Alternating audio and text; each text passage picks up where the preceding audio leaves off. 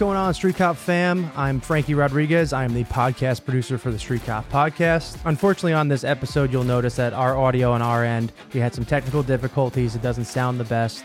However, after discussing with Dennis, we wouldn't want to keep this episode from you guys. It's a really impactful episode with a lot of great information and nuggets and an important message. So thank you guys all for your continued support. And again, our apologies for the technical difficulties. We hope you enjoy the episode and thank you for your support. Very quickly, from them sharing their stories with me, I realized that there was a lot of first responders struggling. I didn't realize it until then, until after we lost Alex, that there was a lot of first responders struggling with mental health, trauma, picking up different, filling up that backpack, as they say, right? Or compacting whatever they see on the job on an everyday basis and not sharing it with anybody, holding it in. 111, 110. Training to be a street cop. Hey guys, welcome to this episode of Street Cop Training Podcast. I'm your host, founder, and CEO of Street Cop Training. My name is Dennis Benino, and today we have with us Linda Jones. And Linda has a really important cause and story to tell. And I think everybody should be prepared to go into a place of one of these podcasts where I think you're going to really, really find a lot of value, and I think it's going to hit you in your heart and at your core. So I just want to welcome you to the podcast, Linda. Thank you for being here. And I think that your presence here today and your efforts are going to return tenfold. So I appreciate it so much. Thank you so much for having me, Dennis. I really appreciate you taking the time to bring highlight to such a very important topic that we're going to talk about today. Where are you from originally? You can hear the accent. I'm from Ireland. Yeah, I'm from Dublin, Ireland.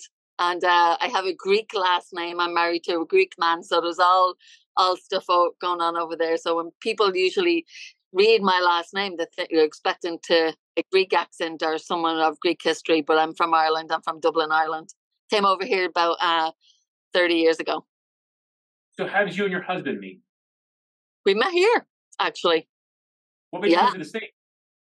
I literally didn't want to come here forever.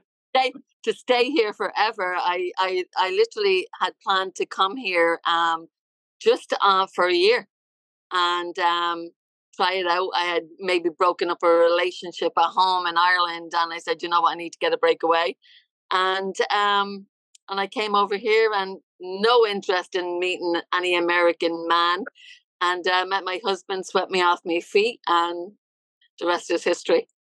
Yeah, I don't think Irish girls particularly like American guys. Well, it all depends on the guy, I suppose, the person, right? And whatever you're into. I was at a point in my life I really wasn't interested. I just wanted to break away and to find myself, I suppose, after a long relationship of a breakup. So I was not interested in looking at anyone, and guess my husband swept me off my feet at the time.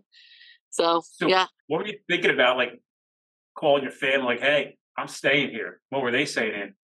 Oh, they knew after a while. I mean, they knew after a while when I started talking about my husband a lot more. I had met him and his name started to come into the picture. So my mom, for sure, she copped onto it right away. All my family are back home. I have 8 brothers and sisters, so I'm the only one here.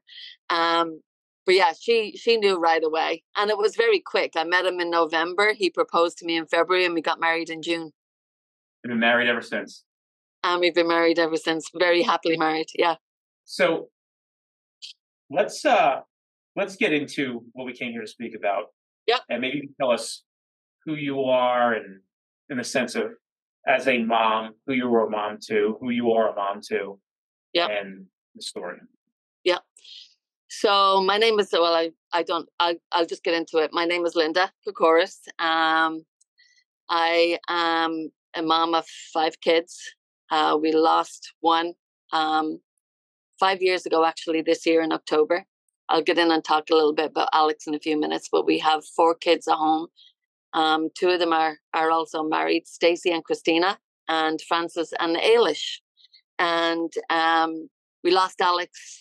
We're here today. We're talking about sort of mental health and suicide, right? In first response. We lost Alex 5 years ago, October 29, 2018, to suicide. He was a police officer at the time in a town not too far from here in Abington, Massachusetts, on the South Shore of Mass. So Alex was had 3 beautiful kids. He was married to 3 beautiful kids.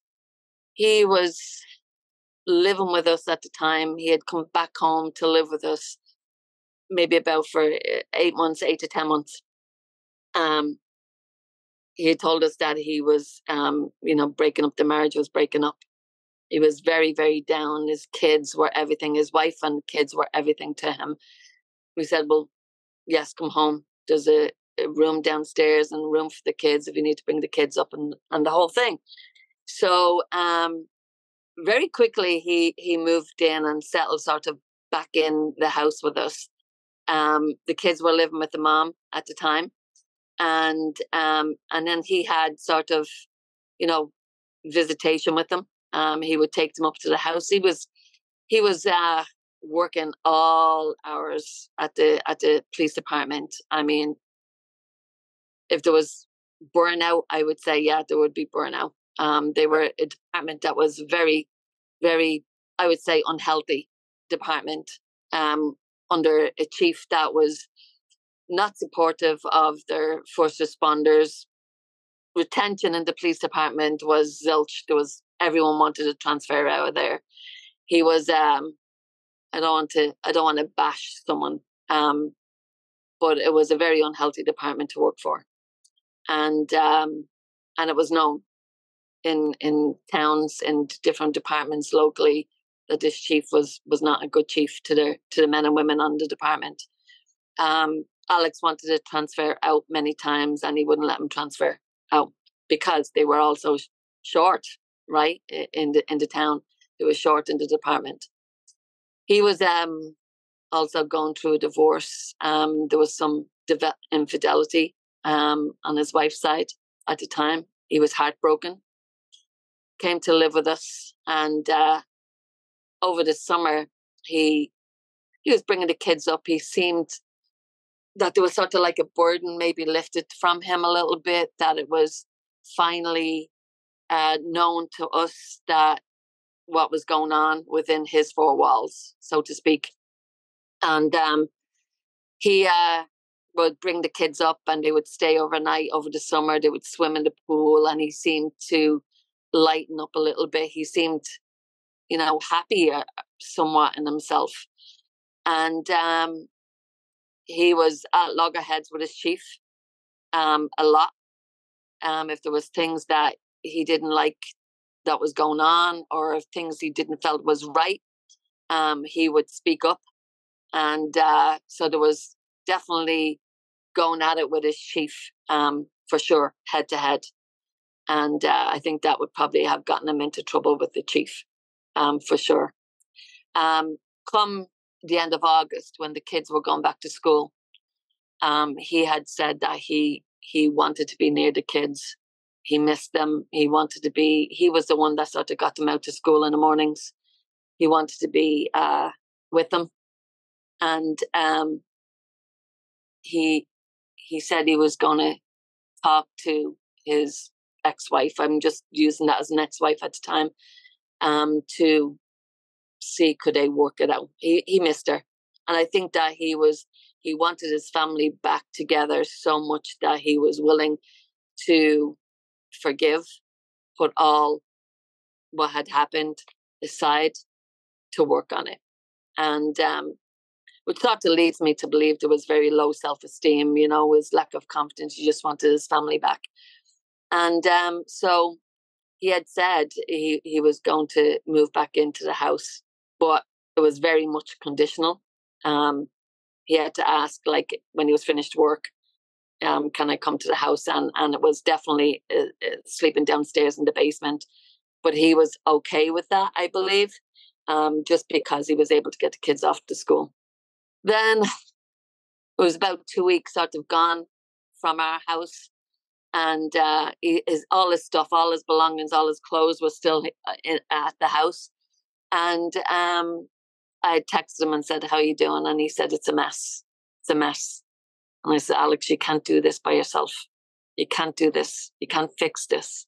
You have to you have to do this through therapy. You have to do this through healing, to gain trust. You can't gain trust back, and you have to do this with help. You can't do it by yourself." And he said, "I know." And he said, "It's just a mess." And I said, "Well, come back home. We'll help you. I'll be able to help you." And he had found inappropriate pictures, on his wife's phone, sending them to this other guy, and so he had come home up to see us one of the days. It was probably about a week before he passed, and he had told my husband that he was getting like a winter rental in the town that he lived in. It's a very beach home. It's beach town, and he was going to get a winter rental and move in there, and he had signed a lease. And instantly I was like, how is he going to do this, putting all this stress on himself, like supporting the home, like the family home, the winter rental, and then working. He was also going to law school. He was a very smart guy. I was like, he's just putting so much pressure on himself. He was an SRO officer, he was a court officer, and he was also working patrol and doing law school and helping out with the kids. So there was a lot. And so we moved out that Saturday and into the winter rental. And then we got a call on following Monday, to say, call Alex's phone. There's something wrong. And I was picking up some supplies at a restaurant supply store with my husband, came at me. And he was out in the car waiting for me when I was in the store. And when I got out, he had said to me, "There's something wrong with Alex. We need to call him. We need to go. We need to go to Marshfield. We need to go to Marshfield right away. There's something wrong with Alex." And we didn't know what was wrong. And he said, "There's just something wrong. They keep on saying calling his phone. They don't know where he is. They're trying to locate him." And I said, "Who's trying to locate him?" And at that point, we got a call from the SWAT team to say, "Call his phone. We believe that he will answer the phone to you guys." And so we continued to try to call, and then we got another call to say, "Stop calling. We're pinging. We're trying to locate where he is." And so we got to Marshfield, and the town where he did live. And when we got to the entrance of his housing estate, we saw a SWAT team, like big SWAT team truck there, and they were leaving. And there was police officers from the town saying, "You can't go in." And we were like, "We're his parents." And they were like, "All the family and the police are over at there was a golf course next to them. They're all over there, and you can go over there." So they wouldn't let us in. We were told that he had taken his life at that point. So we didn't get to see him. Yeah. When you got the call to call him, something was wrong. Yeah. As a mother, what was your initial thoughts or intuition? Oh, praying. Like, what's going on with him? Is he?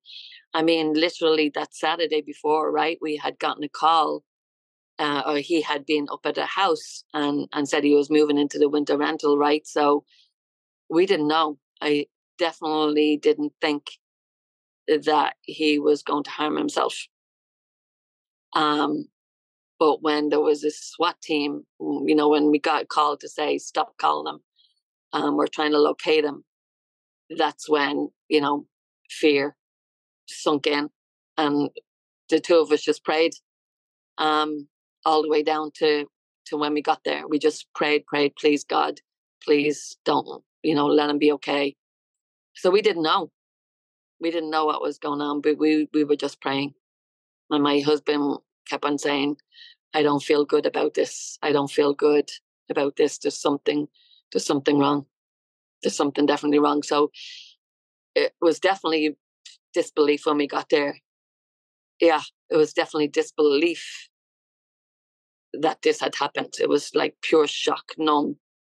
I mean, we didn't know how to react. His kids were in another room.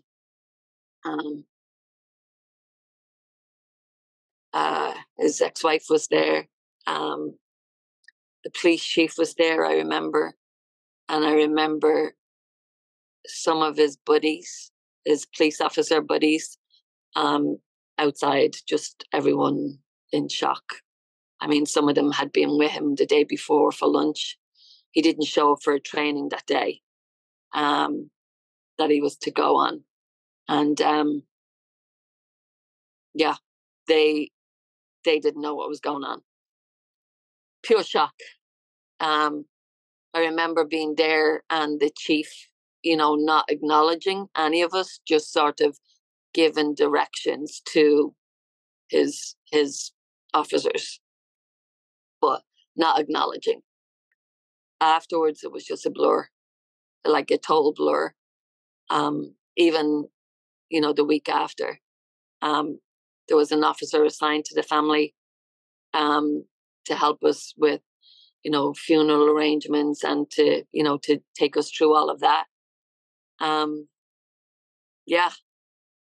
I remember, if I can tell you a funny story, the day after he passed, when Alex was living with us, we have a nice back garden, right? And we used to entertain a lot, and cool and very nice landscaping and the whole thing. And he said to me, you're missing a hot tub. And I was like, I'm not getting a hot tub. I'm not getting a hot tub. I'm not doing that. And he was like, you need it. And it's like, you just want a hot tub for you, for when you come home from work and you just want to sink in there. And he was like, no, you're going to get a hot tub. So all summer long, he had my husband and, his sisters, his siblings, like pitted against me. They would sit down and have dinner, and it would all be why they all stating their facts, why they all needed a hot tub in the back garden. And he was a big advocate for it. And I was like, no, not doing it. It's my back garden. I do all the landscape. You guys don't take care of it. I am not getting a hot tub. But on the sly, maybe about August, I started doing research, and I ordered a hot tub, and it was going to take 6 weeks or so to come in. And I didn't tell any of them. And I said, it'll be a nice surprise. And the day after Alex passed, the hot tub arrived in a big truck. And my husband said, what's that? And I said, it's a hot tub. I didn't even tell my husband. I said, it's a hot tub I ordered for the family. Because Alex he said, tell them to take it back. We don't want it. And I said, no, we're going to get it. We're going to bring it in. And so we did bring it in. The guys just dropped it in the back garden, and we left it there all winter, like all covered, never even opened it, never even got it installed, just left it there, sort of in a sheltered area. And then the following March, his birthday, March 14th, I said to him, it's spring. Guess what? We're going to open up the hot tub, and we're going to put it together, and this is what you wanted. Because he used to see me come home tired, aching. I get up at 3:30 every morning. So I'm in work at, very early to get bacon going and the whole thing. And sometimes I'm not home till 7, 8 o'clock at night. So he used to come home, I'd be home and then go to bed and then back to work again. So he used to say, no, you need that just to relax. So I sort of did it for him, but it arrived the day after he passed. And we still have the hot tub. So, but that was a funny story there. But that was sort of like one of the good memories that I can have. We christened it and did a toast and said, okay, this is what you wanted in the back garden. But after what happened with him after he took his life, following that is sort of what led me to, do what I'm doing now. Dennis, it was at the beginning, we had a picture up on the wall in the cafe, and I didn't want to sort of forget him here. A lot of first responders, and I wanted his name to be spoken about, and I didn't want him to be forgotten. So I put a picture right at the door of the cafe, and I had his end of watch on there. It's a very different scenario when someone dies by suicide who's a first responder, there's not all those honors, white glove honors that would happen in a line of duty death. Family, siblings, once they die by suicide, all of those type of things like health insurance are gone for a spouse, are gone right away. They have, no health insurance. All those different things that, would be taken care of if there was a line of duty death. That's all very different for a first responder or a first responder family who died by suicide. And, with traumas on the job and what goes on. So I think when Alex passed, there was sort of some stigma for me, self-imposed stigma, of being afraid when someone asked me, how did your son die? We lost our son. I wouldn't say it at the beginning. I was sort of ashamed to say the word suicide, that we lost him by suicide. Maybe fear of being judged. I don't know. But very quickly, I had a lot of first responders coming in. I told you earlier on, we have a lot of police officers come in, and fire, EMS, dispatch, they all come in. They all come into the cafe. It's the hub locally in all the surrounding towns around here. And, they would all come in who knew of it. Obviously, they had heard of his death. And very quickly, from them sharing their stories with me, I realized that there was a lot of first responders struggling. I didn't realize it until after we lost Alex, that there was a lot of first responders struggling with mental health, trauma, picking up different, filling up that backpack, as they say, right? Or compacting whatever they see on the job on an everyday basis and not sharing it with anybody, holding it in. And I can't unknow now what I know now since Alex's passing. And the only way that I can use my energy is to be putting it into helping others, helping other first responders. So a lot of them started coming in and talking to me, like pulling me aside, have you got a minute? And started talking to me and coming in and chatting away with me. And before I knew it, I had done some mental health first aid.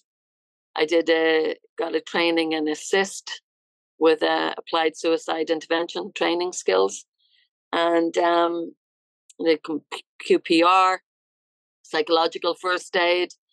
And I just wanted to be someone that if they needed to talk, well, then I could be here. So since then, I have become friends with my co-host. Jay is not here. Become friends with my co-host who's a firefighter, also a veteran, and he was one of those guys who would come in and talk to me. And I didn't know at the beginning like how much he was hurting and how much he was struggling. And I became his coach, a life coach for him. And I have background training in coaching in my previous profession. And I went back to school and became a life coach for first responders. And not a therapist, although he says I'm a therapist to him, but I'm not. I'm a coach. Basically, when I met him even first, and even for him to fold a basket of laundry was a difficult task. He had lost sort of all his executive functioning skills through what he was going through, and I wanted to help him through that. So he's turned his life around, 360. He's gone back to school. He's resigned from his job, and as a firefighter of 18 years, a lieutenant, and he's gone back to school now, BU in Boston University, and he's becoming a clinician to help first responders now in another way. He's very passionate about it, as am I. So yeah. Hey guys, if you missed out on the last conference in Nashville, Tennessee, you don't want to miss out on the next one. It's April 28th through May 3rd, Orlando, Florida, the Gaylord Palms Resort and Convention Center. You made a mistake missing the last one. You don't want that to happen again on this one. 5 days of some of the best training you're ever going to experience packed into one event. We have an early bird special right now, $50 off. Use 24 early bird on our website, streetcop.com. Look for the conference, click the link, register today. If you want to get significantly better at this profession in 5 days, don't dare miss out on the 2024 Street Cop Conference. But I'm very passionate about helping first responders. I believe there's a stigma in departments. Some departments are great, and we want to hear about those good departments that are helping and maybe help them inspire other departments who are not so good. But there definitely is a stigma within departments that we want to help first responders to be able to talk about what they're going through or what they see every day. Make it a norm, not to be a stigma. Or not to be afraid of being ridiculed or be talked about or be judged or a fear of feeling weak because they have some heaviness going on. It's important. It's important to make talking about mental health a normal. It has to be. It's the only way that it's going to end suicide in first response, which it's the number one killer, by the way, in first responders, more than the line of duty.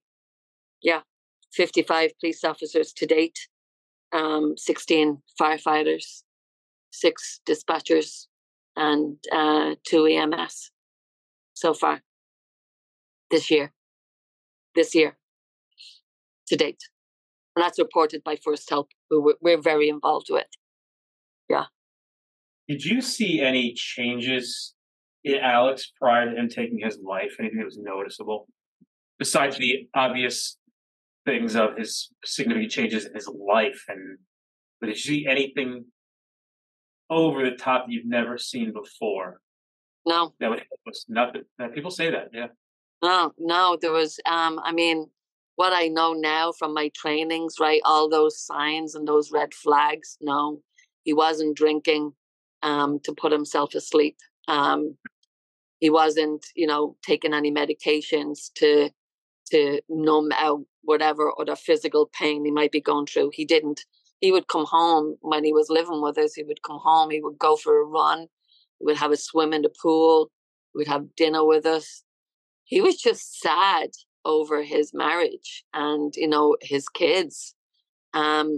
He also, there was a very large, you might remember the same year that Alex passed in 2018, in July 15, 2018, Officer Michael Chesna was killed in the line of duty.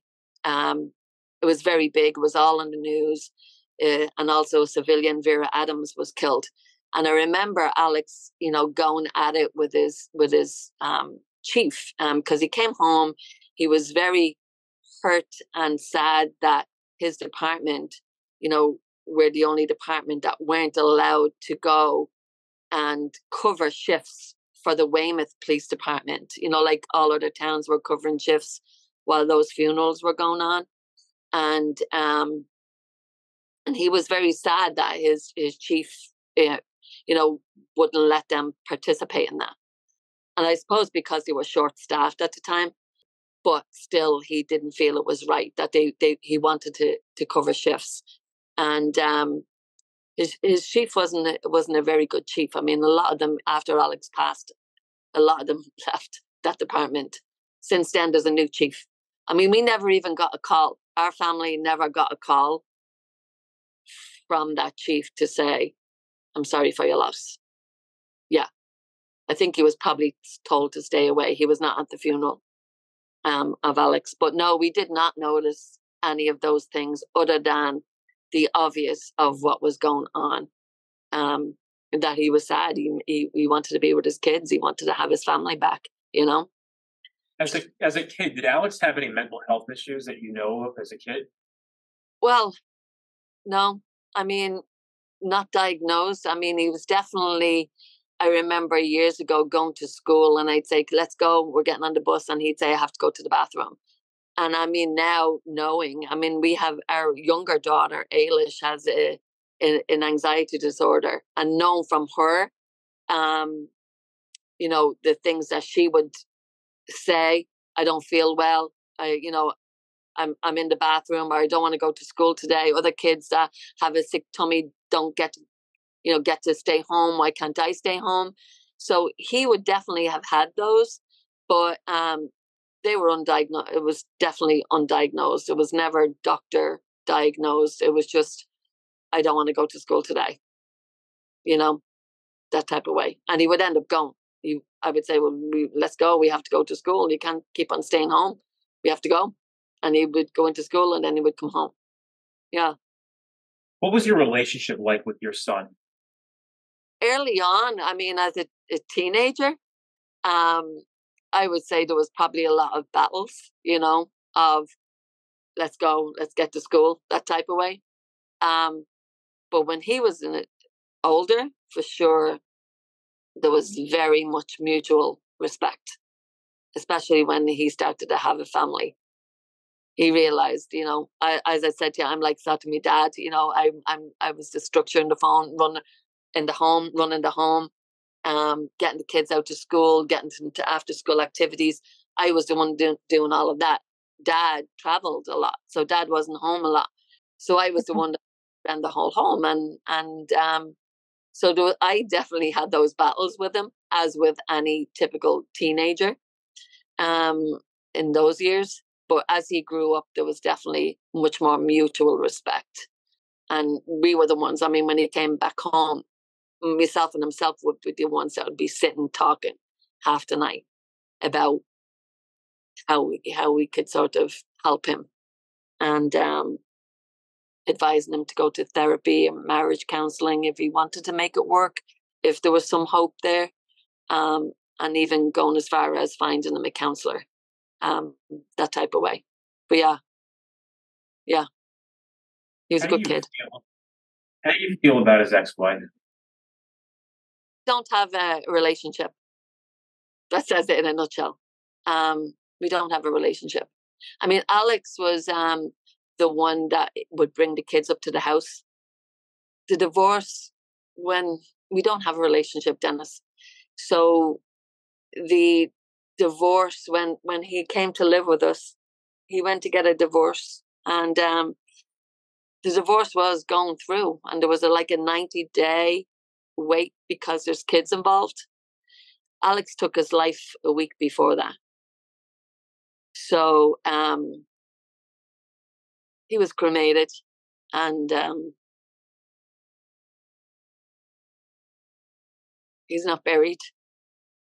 He's in his family home, and his ex-wife has his ashes, and we've asked, could we have some? And there's never been a response. So, Were you able to see your grandkids at all? Get emotional. Yeah, it's hard. Well, I think it's justified to get emotional, and I think that just reveals the significant amount of pain that you've been put through, that you never asked for. It's hard. Suicide. I mean, I don't know if you are aware of families who have lost an officer to suicide. There's so much that goes through your head of, was there something that I missed?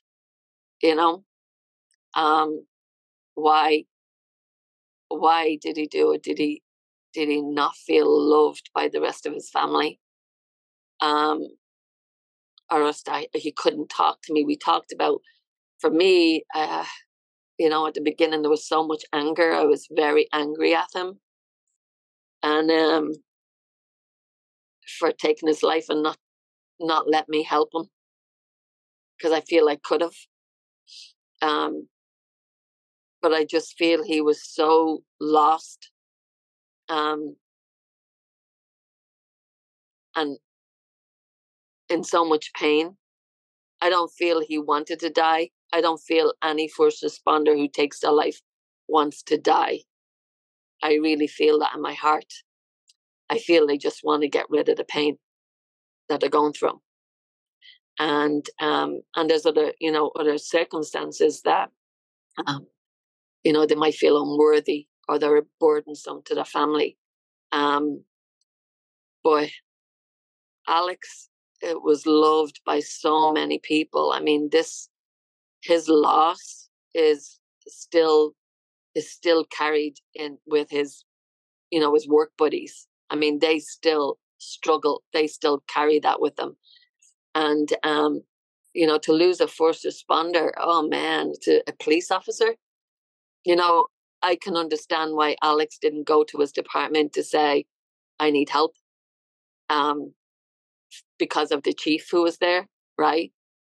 Police officer goes and said, I'm struggling, I need some help. Maybe I need to go somewhere to get some help. Well, from what I know now, I mean, his gun probably would have been taken away from him, right? And then he wouldn't have been able to support his family, and support his kids. And then he wouldn't be able to work. So what would he have done? So I understand in the police officer terms, why they won't go and talk about what they saw in that last call or whatever other struggles, personal struggles that they're going through, because of ridicule or being put on the rubber gun squad. That's what they call it up here anyway. And the same with a firefighter, firefighters, superheroes, they're putting out fires, they're driving around in that big red truck. You're all superheroes, in the eyes of civilians just like me. But they're not. You take off a uniform at the end of the day and you go home to families and your dads and you're someone's dad and you're someone's wife if you're a female first responder, someone's son or daughter or grandchild. And it's hard.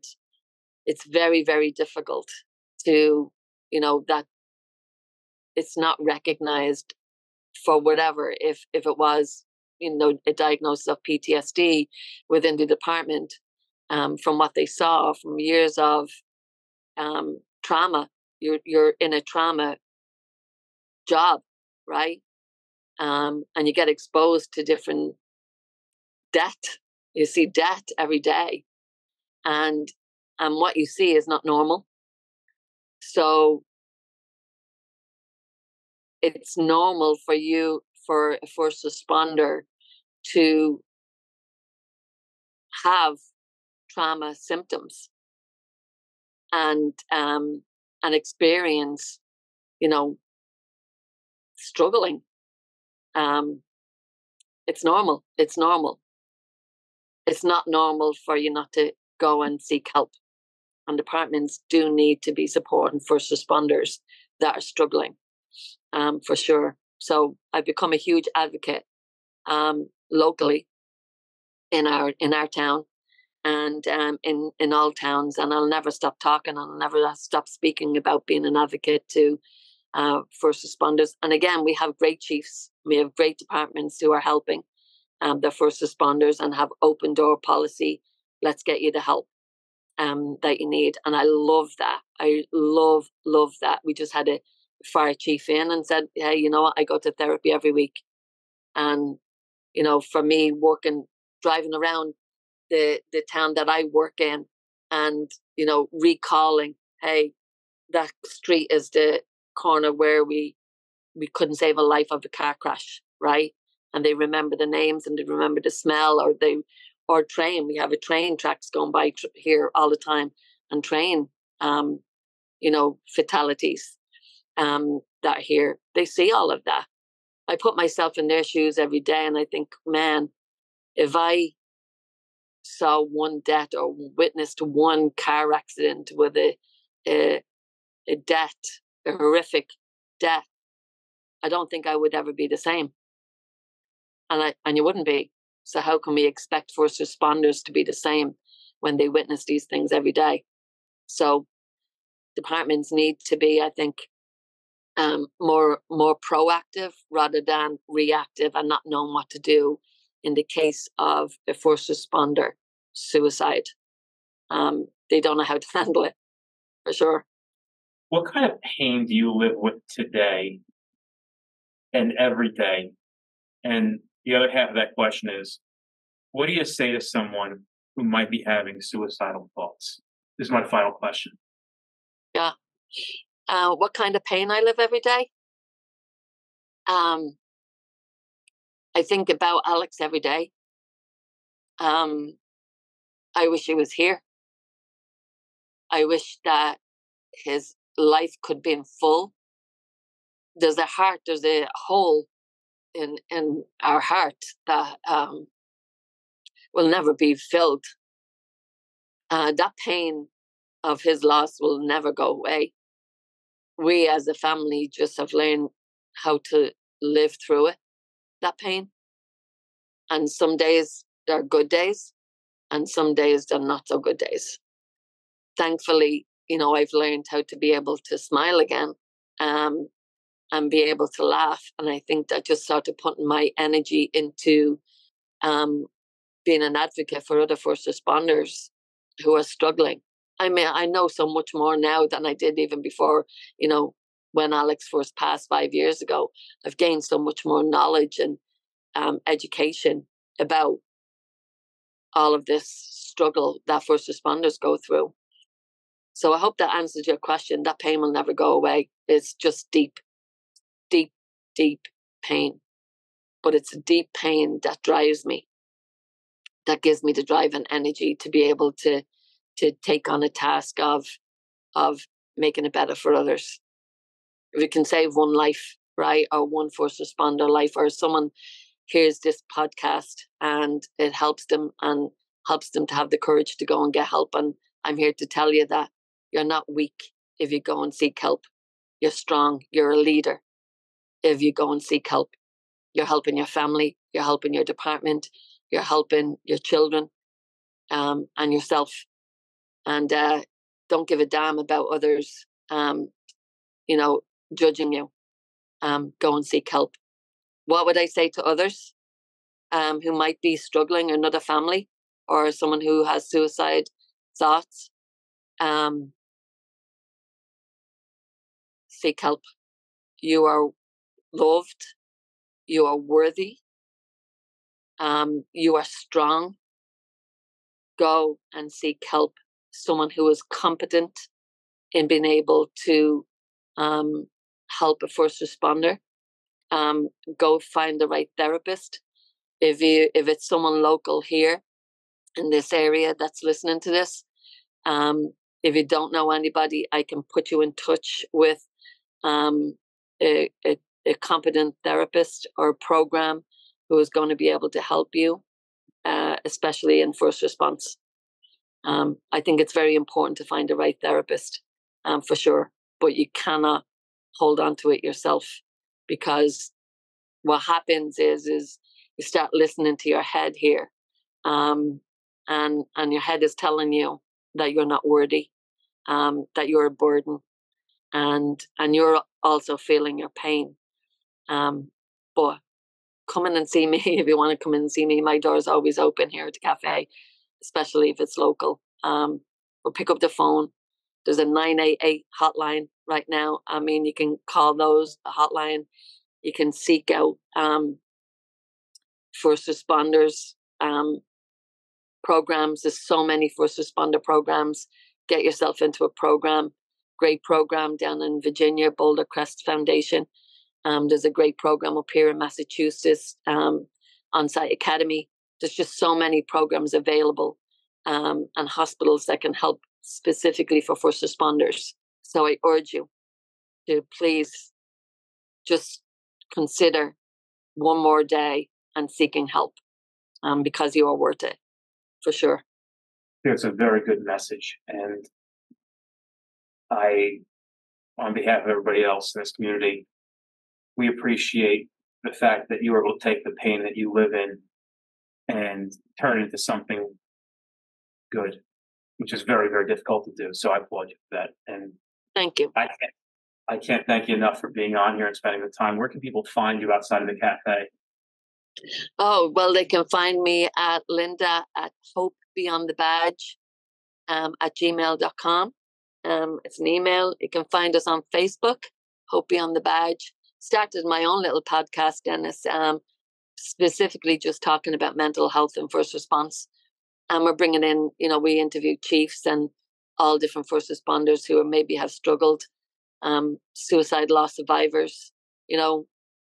We want to be able to help first responders, but first responder families, and be able to talk about that so it's talked about openly. Is that called the Hope Beyond the Badge podcast? Yeah, Hope Beyond the Badge podcast. Where can people find that? On Spotify, regular Apple? Yeah. All the podcast outlets, yeah. Well, I think you've provided a great resource for folks, and I am going to come see you next time in the area. And we just probably early 2024 we're looking at it. We were anticipating being in the Boston area this fall. It didn't work out the way that I planned it, but you can guarantee that you're going to see me stopping in and having something to eat and chat it up with you. Oh, we would love that. We'd love to have you here in the area for sure. And I know you do lots of training. So if you are up here, you'll make sure that we get that all out in our area for sure. Put it all out there. Thank you, Dan. I appreciate it so much. Thank you so much. You have a great evening.